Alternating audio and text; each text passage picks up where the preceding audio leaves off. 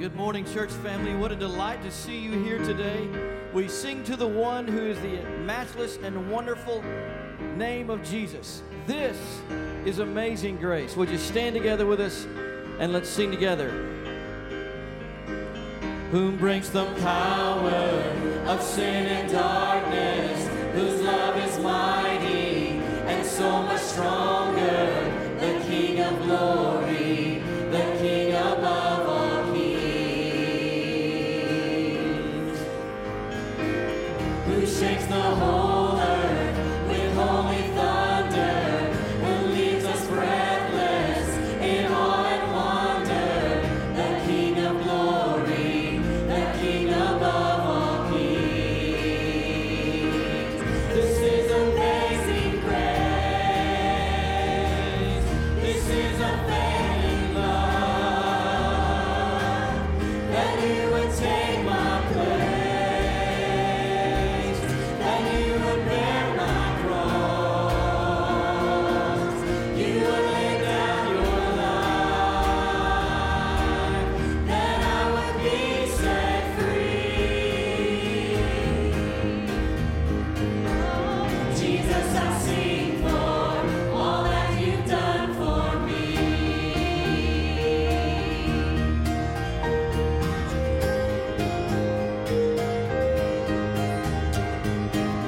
Who brings our chaos back into order, who makes the orphan a son and daughter, the King of glory, the King above all kings,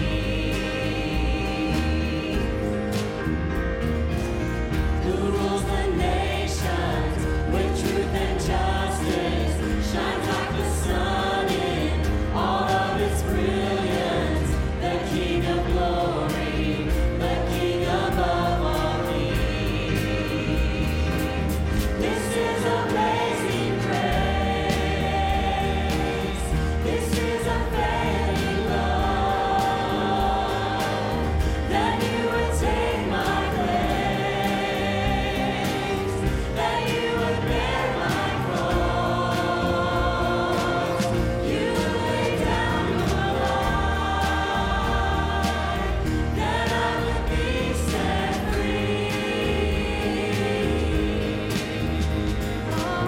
Jesus, I sing for all that you've done for me.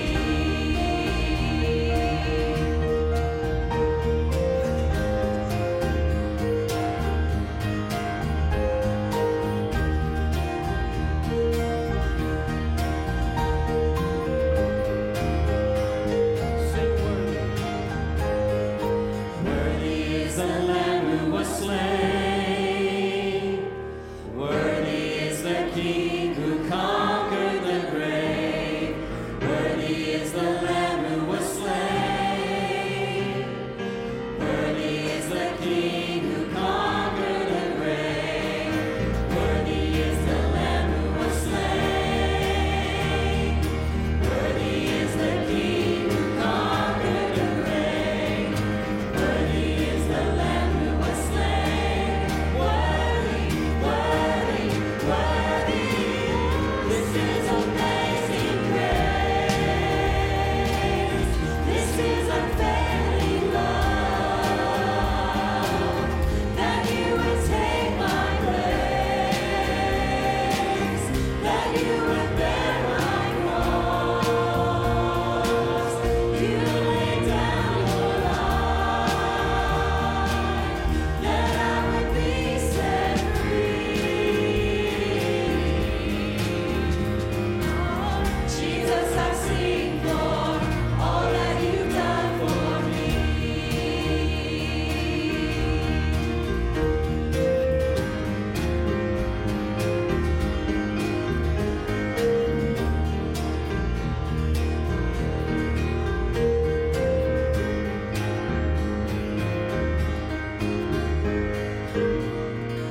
Amen. Amen. Thank you. You may be seated. Welcome to worship today. We're so glad that you're here. Welcome to First Baptist Church. We're delighted that you've chosen to worship with us. even today. If you are our guest today, we are super glad that you are here. If you would, take your order of worship, and there's a perforated section there. We'd love for you to tear that off so that we might be able to pray for you, get to know you a little bit better as we go through this day. Our staff prays for all of those requests every Tuesday afternoon, and we pray for them by name. And if you are a first-time visitor with us, we want you to join our pastor, Dr. Stuart Holloway, and his wife, Rebecca, at the end of our service out in the foyer, and they will give you a gift of his book, The Privilege of Worship, and it's just a great joy to be able to read that and to be able to give that to you as our gift today. Thank you again for being here. We continue our worship with the ordinance of believers' baptism. Church family, what a joy it is to be able to celebrate baptism this morning. And this morning we're celebrating the baptism, profession of faith of Kevin Tullis. Kevin's been attending here for many years with his wife, Tina, who's been a member most of her life here at First Baptist. But Kevin came to our new and prospective members class last Sunday night and decided it was time to become an official member of this church and to also let you know about his profession of faith in Jesus Christ. So I know you celebrate with me this morning as we baptized Kevin Tullis. Yeah. Kevin, upon your profession of faith in Jesus Christ, I baptize you, my brother in Christ, in the name of the Father, and of the Son, and of the Holy Spirit. Buried with Christ in baptism, raised to walk in newness of life. Amen. God bless you, man.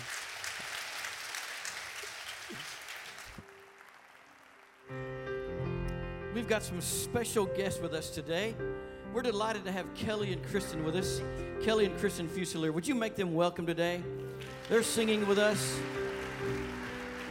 They led worship this past weekend at the women's conference, and we just decided, you know what? Why don't you just go to church with us? So we invited them to come, and so they're joining us. We're super glad y'all are here. It's a blessing. We're going to sing, Come Thou Fount of Every Blessing. It'll be a great song of worship today. Kelly's going to sing this first verse. Let's sing together.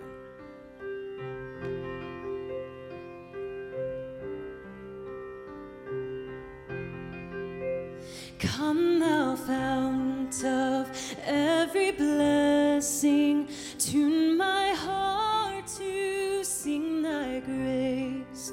Streams of mercy never ceasing, call for songs of loudest praise. Teach me some melodious sonnet sung by flaming tongues above. Praise the mount I'm fixed upon it, mount of thy redeeming love.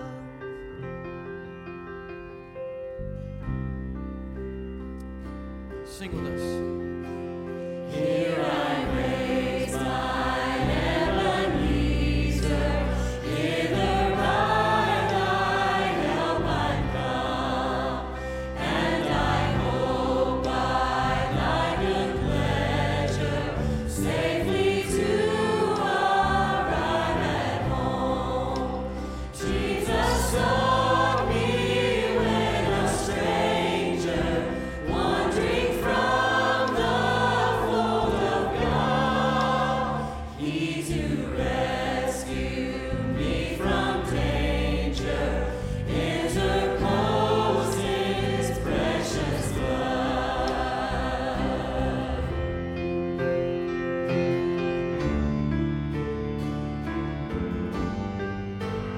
Oh, to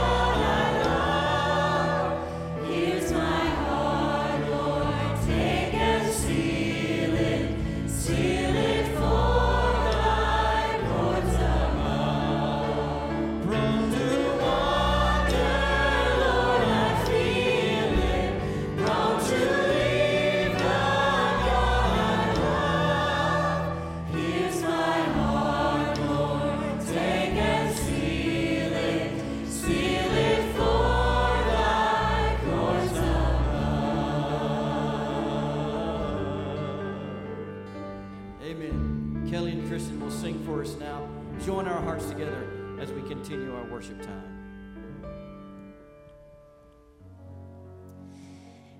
We had an amazing time this weekend, and the theme of the conference this weekend was Be Still. And the beautiful thing about it was a bunch of women just in the room seeking after the face of God. And I think a lot of times we get distracted by seeking the hands of God. But this weekend, we just sought after his presence and after just who he is. And in the midst of seeking after who he is, what we were reminded of is who he says we are in him. And Scripture tells us that we are saved, that we are justified by his righteousness, and that he is for us. He is never against us. He will never forsake us. All of these good things about Scripture that will ring true forever and ever in Jesus Christ. And so we're going to sing this song that just simply says, I am who you say I am. And I trust that this morning.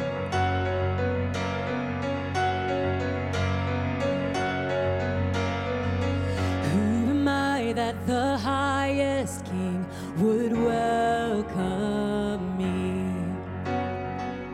I was lost, but he brought me in. Oh, his love for me. Oh, his love for me. Whom the Son sets free, oh, is free.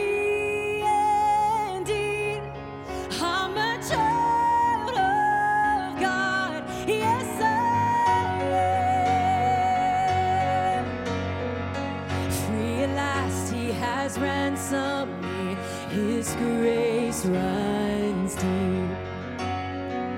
And while I was a slave to sin, Jesus died for me. Yes, he died for me. Whom the Son sets free, oh, is free indeed. I'm a child.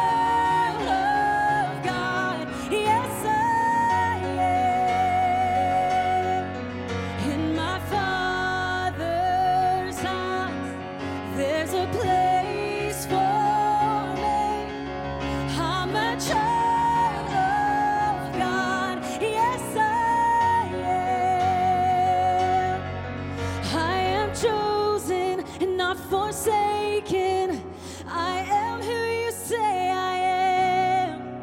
You are for me and not against me.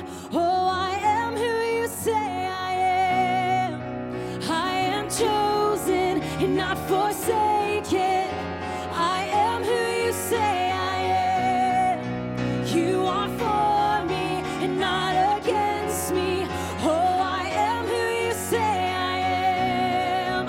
Yes, I am who you say I am. Whom the Son sets free, oh, is free indeed. I'm a child of God. Yes, I am. In my Father's house, there's a place for me. I'm a child of God. Yes, I am. Amen. I love that truth. And I love what Scripture says today as Pastor Stewart preaches to us today. There's two phrases in there that just mean a lot to me. Do not let your heart be troubled. And then Jesus says, I am the way, the truth, and the life. I want you to know this today, beloved, that you are who God says you are. And He is our living hope today. Amen? That's why we sing. That's why we worship. So let's continue to worship together and sing together. Living hope. How great the chasm that lay between us. How high the mountain I could not climb. In desperation, I turned to heaven and spoke your name into the night. Then through the darkness, your loving kindness tore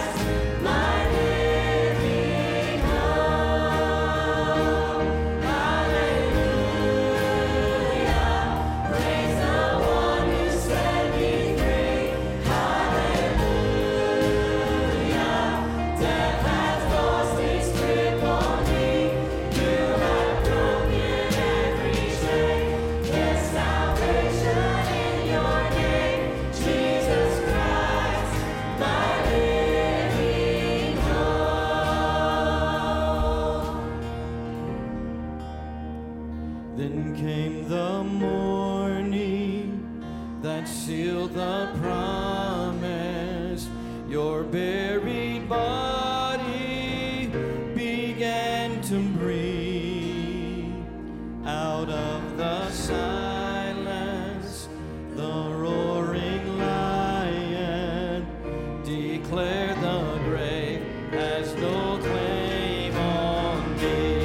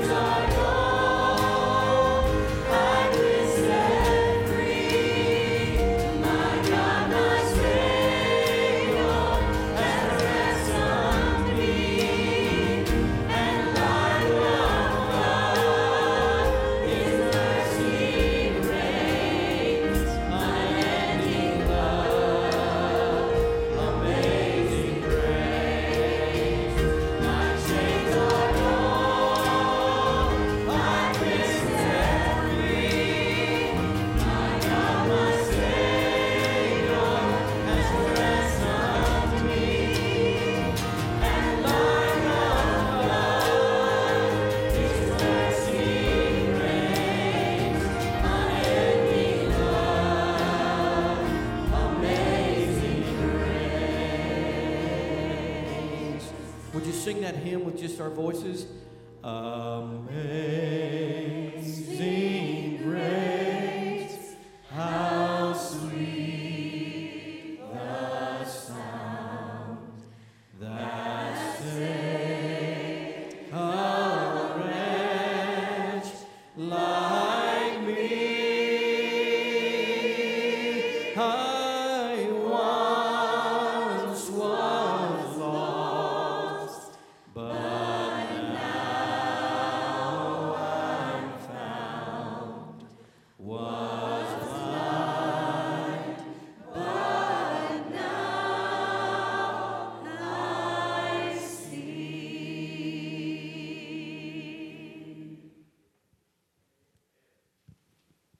Shall we pray? Our Father, we do thank you for lifting up our voices today to you and glorifying you. You are the true God. We just pray, Father, that you will make that more so in our lives today. Father, as we now move into another part of our worship by presenting our tithes and offerings, we pray that they will be used in a way that will be very beneficial to your kingdom's growth. And we just lift that up to you today. Be with our pastor as he preaches your word. May it come across clear to us that what we need to do for this coming week and every day to share the gospel with people that we maybe know that don't know the gospel, or people we run into who need encouragement. We just give it to you, and we ask these things in your name. Amen.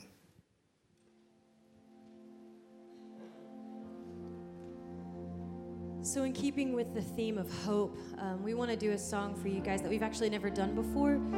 We wrote it, and if there's a season that both of me and Kristen have been in since we moved to Nashville, it's been this. And it's been simply that we have to believe that God is for us and God is good. And if we don't trust that, if we don't believe that the hope we have in Him is enough, then we're going to drown. And those waves are going to come over us. And so this song was written in light of the gospel, in light of what we know to be true about the crucifixion and the resurrection and what that means for us. And it means that we have not only a living hope, but a great living hope. If we have nothing else, if God never gives us another blessing in life, the fact that Jesus came, died, and rose for us is enough. And that is enough for us to plant our feet, to anchor ourselves in. And so as we sing this, as we recount the gospel through this song, it's my prayer that the Holy Spirit would move in our hearts this morning and remind us of the great hope that we have in God, that it doesn't matter what happens in life, because Scripture tells us He gives and He takes away, right? But the one thing He talks about that He will not take away is the hope that we have in Jesus. Amen? Amen.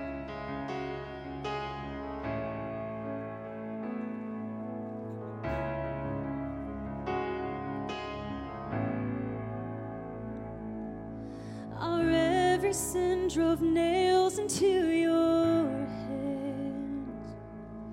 Our imperfections crowned upon your head. Our failures and our shame you carried to the grave, and you resurrected life in us again. We have great hope in the cross of Jesus. Oh, what a hope we have in Him. We have great hope in the cross of Jesus. Oh, what a hope we have in Him.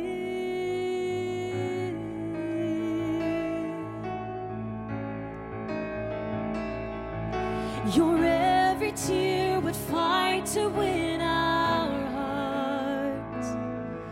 Redeem our past, give purpose to these scars. Your blood was not in vain, for freedom won that day. And your final word declares our victory. We have great hope in the cross of Jesus. So what a hope we have in Him. We have great hope the cross of Jesus. Oh, what a hope we have in Him.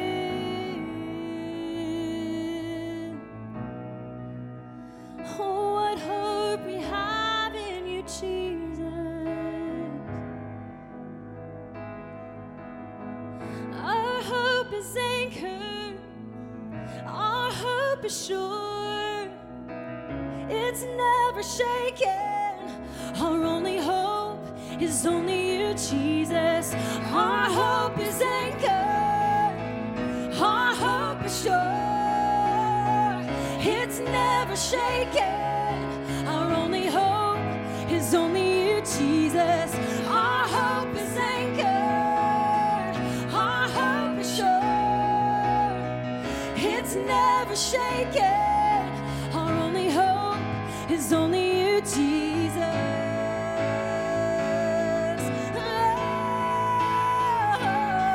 Oh, we have great hope in the cross of Jesus. So what a hope we have in Him. We have great hope in the cross of Jesus. So what a hope we have in Him.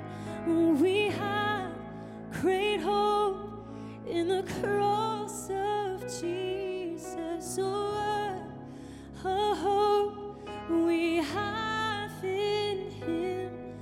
We have great hope in the cross of Jesus. Oh, what a hope we have in Him.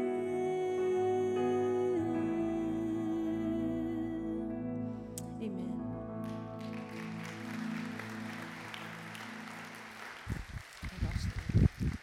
Y'all come over here for a second. Kelly and Kristen, come on over here. Have you enjoyed these ladies this morning? I mean, they are such a blessing. Got to know Kelly first probably 10 years ago when she was at Louisiana College in Voices, and I remember the first time I saw Voices sing, it was just amazing to watch her leading worship, and then when I got to see her paired up with her sister, they've had an amazing ministry, and God's doing wonderful things. They're in Nashville now. We're so proud of them, and I'm so glad we could have them here today, and we just wanted to pray over you guys and to ask the Lord to bless you and your ministry as God continues to use you, and so Rebecca's going to come and lead us all in prayer. And church family, just as a sign of us all being together and lifting them up, would you just extend your hands toward these ladies, and we want to lift them up in prayer this morning. Father God, as I said yesterday as I was leading us in worship, we are so proud of these girls because they're ours, Lord. We feel like they are ours. And Lord, you have called them out and set them apart to do something great in your kingdom. And when that happens, Lord, we have an enemy that comes against us and says we're not worthy. And as Kelly said yesterday, no, we're not. We're not worthy of the cross of Christ. But because of your great love for us, you chose us before the foundation of the earth. And we are chosen people, a royal priesthood, a people belonging to God, to bring people out of darkness into your great light. And that is what you have called them to do. And Lord, I pray right now in Jesus' name that you would just cover them with your Holy Spirit. You would protect them against any weapon formed against them. God, that you would give them people all around them that encourage them, Lord, that build them up, that help them in their ministry. God, we know that you have great plans for them. And I know that many people will be impacted by their ministry over the years. And I just pray, God, that they would just continually run to you and run to your word and cling to you with all their might as they set out on this mighty task that you have ahead of them. Lord, bless them, keep them, protect them. And Lord, we cannot wait to see what you will do. In Jesus' name, amen. Amen. Thank you, ladies. Thank you. You never know what God can do from little old Pineville. So pray that God will do wonderful things.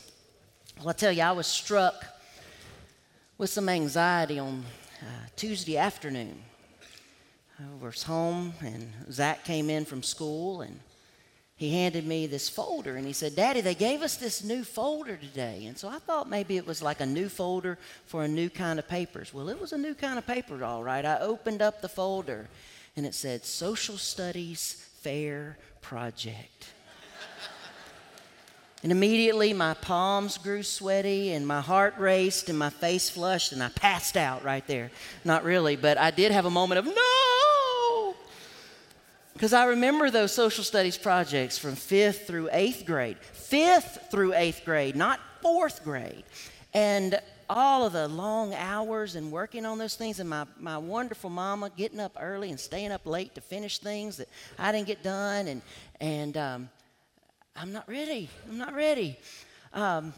So I texted Rebecca. She was out of town. I said, "I'm really anxious right now.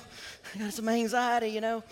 But we're excited about that project, but it's a whole week to her. Any of y'all in 4th grade parents, you're like, "No, give us another year." You know, anxiety can come on us in the weirdest ways. And anxiety and stress comes on us, and what I experienced Tuesday was really nothing. But there are other concerns that come on us that truly bring anxiety. Life presents all kinds of situations, demanding deadlines that keep you up late at night and stressed, diagnoses that scare us and redirect our entire life, financial problems that twist our stomachs in knots, relationship issues that tear at our hearts. Some of these come on us suddenly, others come on us in entire seasons of our life, and still others come and go without warning. You know, oddly enough, though we are probably the wealthiest people to ever live on earth, and we have more conveniences than ever, we are the most stressed out generation to ever live on earth. Psychologists tell us that in any given year, about 17% of us will have an anxiety disorder, and over our lives, about 28 of us will. And if you have an anxiety disorder, they say you'll probably have 2 or 3 anxiety disorders and possibly depression in your life. In all total, 49%, almost half of the general population, has a history of anxiety, depression, substance abuse, or some other kind of manifestation of those problems. And all of this anxiety affects our health. We have people with panic disorder are more likely to have mitral valve prolapse, hypertension, peptic ulcer, diabetes, angina, thyroid disease. And then anxiety is even on the rise. Do you know that today the average high school student has the same level of anxiety as the average psychiatric patient in the early 1950s? High school is the new insane asylum.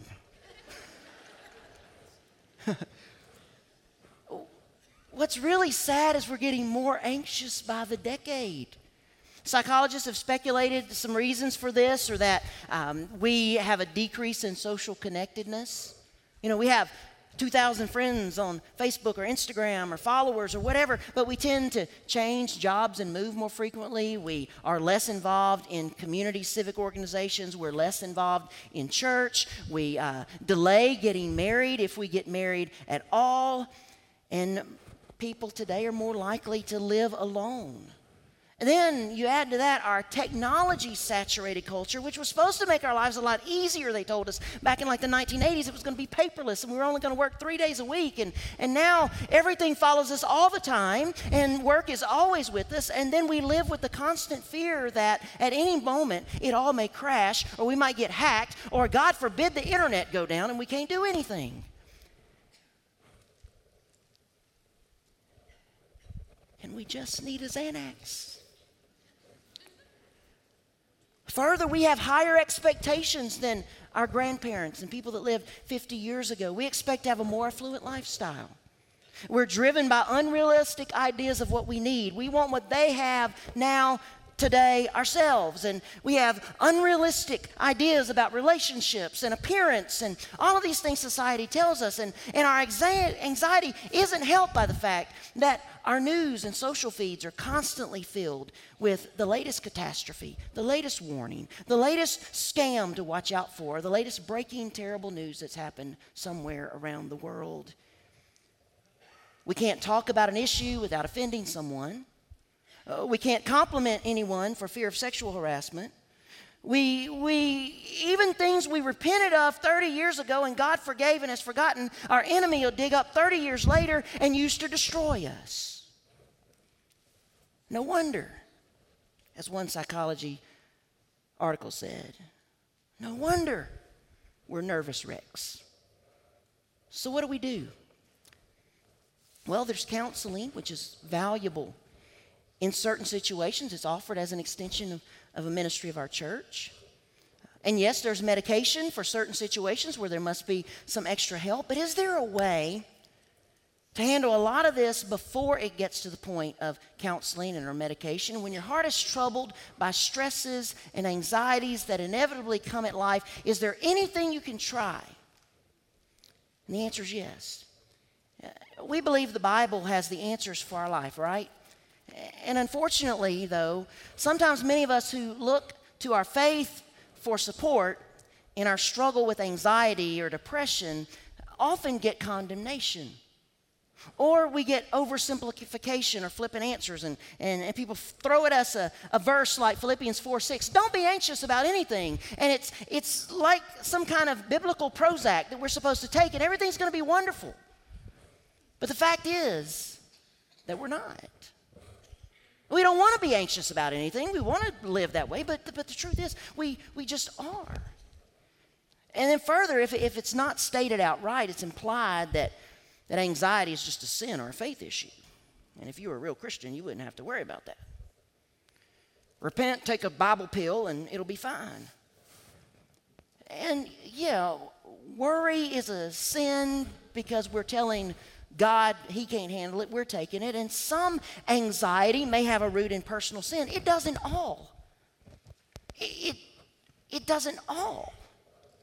But when the church offers platitudes and generalities to specific problems, we leave feeling that our pain isn't legitimate, and the advice we may receive, we're no closer to consolation or liberation than we were when we came in. We're still a nervous wreck. So does Jesus say anything to us?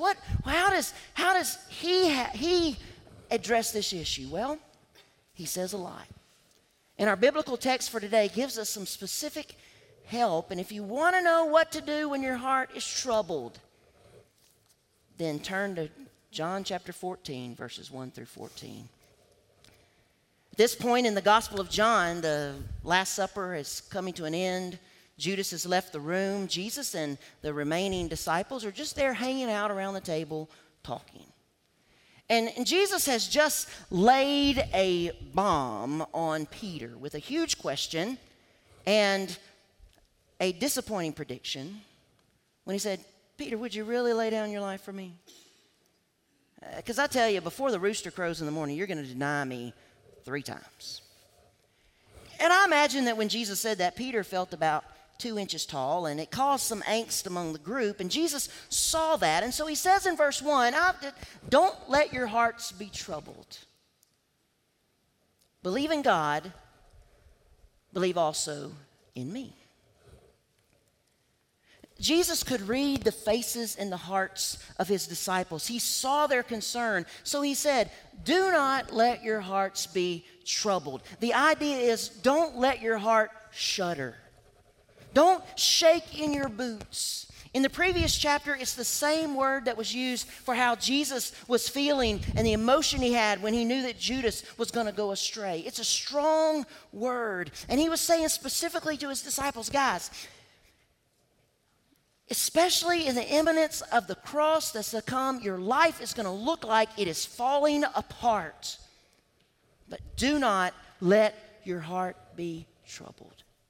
We may even translate it, stop letting your heart be troubled. Sometimes we let our heart grow troubled, and Jesus says, don't let that happen. Well, how in the world do you do that? How in the world do you not have anxiety? How in the world do you not let your heart be troubled in some of these ways? And the answer is the next statement in verse 1, trust in God, trust also in me. The tense of those verbs tell us a little more than really some of our English translations get at. because the idea is keep on believing in God, keep on believing in me. Fix your eyes on Jesus. Fix your eyes on God. Focus on His sovereignty because He is in control. Focus on His omniscience because He knows everything. Focus on His omnipotence because He is all powerful. Focus on His omnipresence because He is with you. Focus on that and keep on focusing on that. And that is what you do when you are troubled and anxious and depressed and worried and scared. Jesus tells us one thing: when you are troubled, trust in me. He knows our hearts will be troubled. He knows troubles will come to us in this life. Therefore, Jesus has compassion. But you know what He doesn't do? He doesn't just pat us on the back and say, oh, they're there. Neither does He pat us on the back and say, well, you know, life stinks, but I'm with you. And neither does He say, spread sunshine all over the place and put on a happy face. He doesn't do any of that. Jesus recognizes that life has troubles. He tells us, though, not to let our hearts be troubled, and then He points to a way out. And the way out is Him. He is that way out. When you're troubled, trust in Jesus. That is where it has to begin. Now, please don't hear that as a platitude or an easy answer, because trusting Jesus is one of the hardest things to do in life. Anybody agree with that? Just trusting Jesus is one of the hardest things. We say it all the time, oh, just trust and obey. Yeah, but that's hard. But the beginning of the end of our trouble is found at the beginning of our trust in Jesus. There may be times when we need counsel. There may be times when we need medication. But for far more often than we admit, the troubles of life would go strangely dim if we would focus on Jesus. Too often anxiety mounts because we don't trust Him. And so when you're troubled, trust Jesus. But Jesus knew that in saying that, we would need a little bit more explanation. And so He gives us that. And as He continues, we find some reasons that we can trust in Jesus. The first is, when you're troubled, trust Jesus because He is preparing a better home for you. He says, in my Father's house are many rooms. If it were not so, I would have told you. I'm going there to prepare a place for you, and if I go and prepare a place for you, I will come back and take you to be with me, that you also may be where I am. I've preached these verses many times for a message on heaven, or preached them for funerals, because they tell us wonderful things about heaven. But in the context of the passage, Jesus uses these truths about heaven to tell us, don't be troubled, because I'm preparing a better home for you. This world has troubles. Life is not going to be perfect. And I don't know about you, but I'm glad this world is not all there is. I'm glad this is not what eternity is going to be like. I'm glad that anxiety and sorrow and disappointment and heartache will all be gone one day, because Jesus is preparing a home for me. And if you know Jesus as your Lord and Savior, He's preparing a home for you as well. And in these 3 verses, Jesus tells us some wonderful things about this perfect home in heaven. Jesus calls it His Father's house. And that means it's a real place, and it's a good place. Anyone want to spend forever in a real good place? And of course we want to be there, and Jesus is making us realize heaven is home. As the lady sang earlier, in my Father's house, there's a place for me. Home is where the heart is. When we hear the word home, we get warm feelings inside. Jesus tells us there's plenty of room for us in His Father's house. Some translations, like the NIV that I'm using, have rooms. Some of them have dwelling places. The old King James Version says mansions. I'm a little partial to the fact of looking forward to a mansion one day in heaven. However, I thought about this as I was studying this week. Whether it's a room or a mansion, a room at home is better than a mansion in a strange place any day. Do you agree? Jesus tells us he's preparing this perfect home for us. And it's not a cookie cutter Dallas-Fort Worth subdivision home where every third house looks like another one except for the color of shutters. It is a handcrafted place for you and for me, made by Jesus himself, who, by the way, was a carpenter when he was here on earth. If you have surrendered to Jesus, you've got a mansion over the hilltop. And when the troubles of life mount up, don't let your heart be troubled. Trust in Jesus because he's preparing a better home for you. Well, the Apostle Thomas heard that, and he had trouble with it. And when Jesus said, you know the way to the place where I am going. And maybe you have trouble with that too. Thomas asked him, Lord, we don't know where you're going, so how in the world can we know the way? Jesus answered, I am the way and the truth and the life. No one comes to the Father except through me. If you really knew me, you would know my Father as well. From now on, you do know him and have seen him. And here we find our second lesson. When you're troubled, trust Jesus because he is the way, the truth, and the life. If you want to go somewhere, it's helpful to know where you are going. An address helps you a great deal because you can plug it into your GPS or into your phone, or you can go old school and use a paper map. And then you can figure out your journey. You can know where you're heading, so you can figure out how long it should take you. You can figure out how you're going to go, where you need to turn, where you might need to stop for the night, what the destination is like. But you know there's an even easier way to go somewhere that you don't know how to get there or where it even is. You don't even need a map. You don't need an app. You don't need anything. All you need to go somewhere when you don't know where you're going is to get in the car with someone who does know where they're going. And you don't have to know how long it's going to take. You don't have to know where you're going to stop. You don't have to worry about what turn to take. You don't have to worry about any of that. You just sit there and they take you. It is the most stress-free, absolutely no anxiety way to travel unless the person you're riding with is a maniac at the steering wheel. But other than that, you don't have to worry about anything because you are with the person who knows the way. So Thomas says, Lord, we don't know where you're going, so we can't know the way. We need a map. We need to figure out directions. Can the donkey make it? Is there a place to get some water for the donkey? Is there a town or two along the way? Where are we going to stop for supper? Where are we going to sleep? Jesus says, Thomas, just come with me. I am the way. I am the truth. I am the life. The I is emphatic, meaning that I and no other. No one else who's ever lived on earth or who ever will live on earth is the way, the truth, and the life. It's also a strong way. Jesus is stating his divinity. He is saying, I am the way, not one way. I am the truth, not some truth. I am the life, not some life. I am all of it, locked, loaded, right here. And if you want it, you get in and go with me.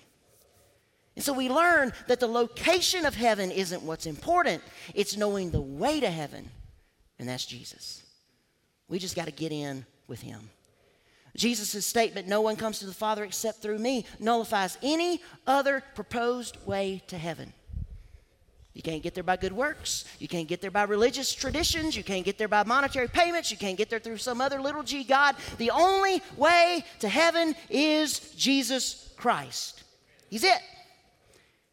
And so Jesus then says in verse 7, if you really knew me, you would know my Father as well. From now on, you do know him and have seen him. And that explanation of Jesus to Thomas leads Philip now to make a statement. He says, well, Lord, show us the Father, and that will be enough for us. So Jesus responds, don't you know, Philip, even after I've been among you such a long time, anyone who has seen me has seen the Father. How can you say, show us the Father? Don't you believe that I am in the Father and the Father is in me? The words I say to you are not just my own. Rather, it is the Father living in me who is doing his work. Believe in me when I say that I am in the Father and the Father is in me, or at least believe on the evidence of the miracles themselves. And here we find our third lesson, and that is when you are troubled, trust Jesus because he is enough. Philip said, show us the Father, and that will be enough for us. And Jesus said, if you've seen me, you've seen the Father. I am enough. Philip says, show us the Father. Jesus says, look at me. Jesus was the exact representation of the Father. We can know God the Father by getting to know God the Son. We don't have to wait to get to heaven to get to know the Father. We can know him right here, right now, today. And this is a really close knowing. Knowing is a pretty big deal in the Gospel of John. In fact, he uses that word 141 times. And Warren Wiersbe points out that there are actually 4 different types of knowing in John's Gospel. The first is just simply knowing a fact. The second level is knowing the information behind the fact. The third is having a relationship with a person. And then the fourth is having a really deep relationship with a person. Well, it's these relationship ideas that Jesus is getting at here. There is a close relationship with us. You know me, so you know the Father. Philip wanted to see the Father with his own eyes, and Jesus tells him, friend, for 3 years you've been looking at him. Philip, I and the Father are one. Therefore, there's no reason to be troubled because Jesus is with you. And if Jesus is with you, God is with you. And if God is with you, well, no matter what you're facing, he is enough. Do you believe that Jesus is enough? I found some questions listed out that are pretty penetrating. When a friend betrays me, is God enough? When I need to forgive what seems unforgivable, is God enough? When my child has issues out of my control, is God enough? When my marriage is on the brink of destruction, is God enough? When I'm not forgiven by someone, is God enough? When my parent is dying of cancer, is God enough? When others don't recognize my value, is God enough? When someone I love uses words to hurt me, is God enough? When I don't know how I'm going to pay my bills, is God enough?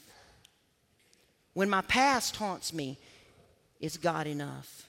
When my health declines, is God enough? What's your answer?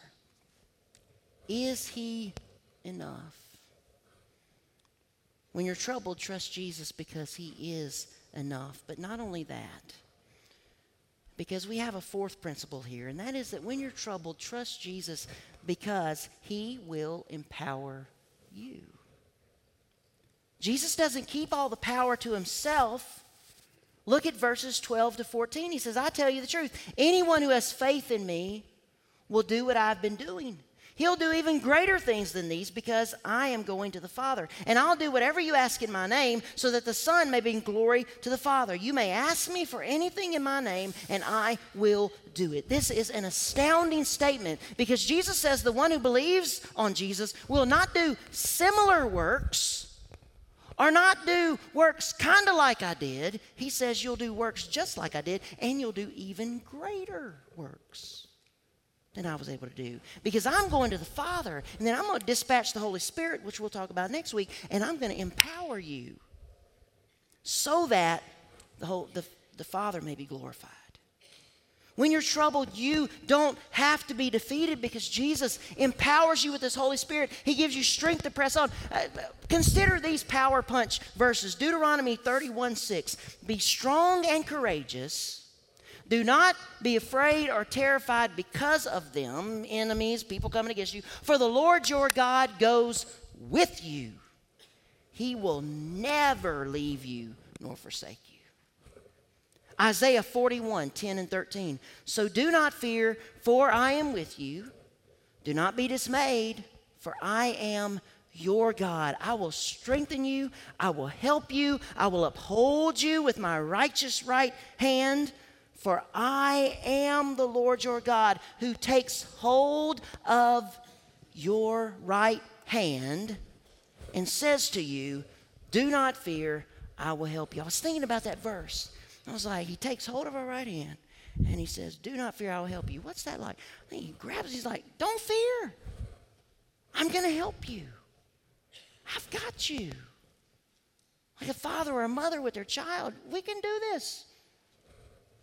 2 Corinthians 12:9, but he said to me, my grace is sufficient for you, for my power is made perfect in weakness. Therefore, I will boast all the more gladly about my weaknesses, so that Christ's power may rest in me.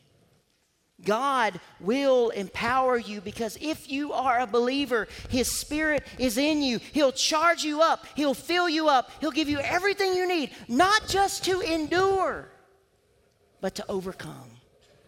1 John 4:4, you will overcome, because the one who is in you is greater than the one who is in the world. Anybody glad for that? Friends, stop letting your heart be troubled. When trouble comes, trust Jesus, because He's prepared a better home for you. He is the way. He is the truth, the life. He is enough, and He is empowering you. Isn't that good news? It made me think about what a friend we have in Jesus. All our sins and griefs to bear. What a privilege to carry everything to God in prayer. Now listen to this. Oh, what peace we often forfeit. Oh, what needless pain we bear. All because we do not carry everything to God in prayer. If you're troubled today, surrender to Jesus, because that's what it means to trust, and that's why it's so hard. Hands off, surrender, fall into His arms. Stop letting your hearts be troubled. Keep on believing in God, and keep on believing in Jesus. Let's pray together. Our Father, we thank You for Your word, because You know where we live. You know what's going on in our lives. You know the struggles. You know the heartaches. You know the frustrations. You know the concerns. You know the anxiety, depression, and all those things that we deal with. And Lord, we thank You that You know them and that You are enough. And so, Lord, we lean in on You this morning. And so, Lord, in this moment, I pray, God, for the breaking of strongholds in our lives that anxiety is brought in and that depression is brought in, and all of these things that come into our lives and tear us down and hold us back. And we pray, God, that You would come in and break those by the power of Your Holy Spirit. We pray that You'd empower us, and that You would do victoriously and exceedingly beyond what we could ask or imagine as that is removed. And so, Lord, we ask for You to move in. We surrender our lives to You today. And Lord, for those in this room who don't know You as their Lord and Savior, I pray that today they would surrender their lives to You for salvation, so that they can have all of these hopes and wonderful things that we've talked about today. I pray, God, for the power of salvation to come, for this is the day of salvation. This is the day of victory. And so, Lord, I pray that You'd speak to people's hearts now clearly. Help them to know. Lord, for others who may need to come and lift up burdens to You at the altar, for others who may need to come and lift up victories to You in praise and rejoicing, God, I pray that they would feel free to lift up, use this time as a time of just surrendering and celebrating what You've done. Lord, we thank You so much for Your word, that it's practical in 2019, and that it sits right where we are and speaks to us, and we thank You for that. In Jesus' name, amen.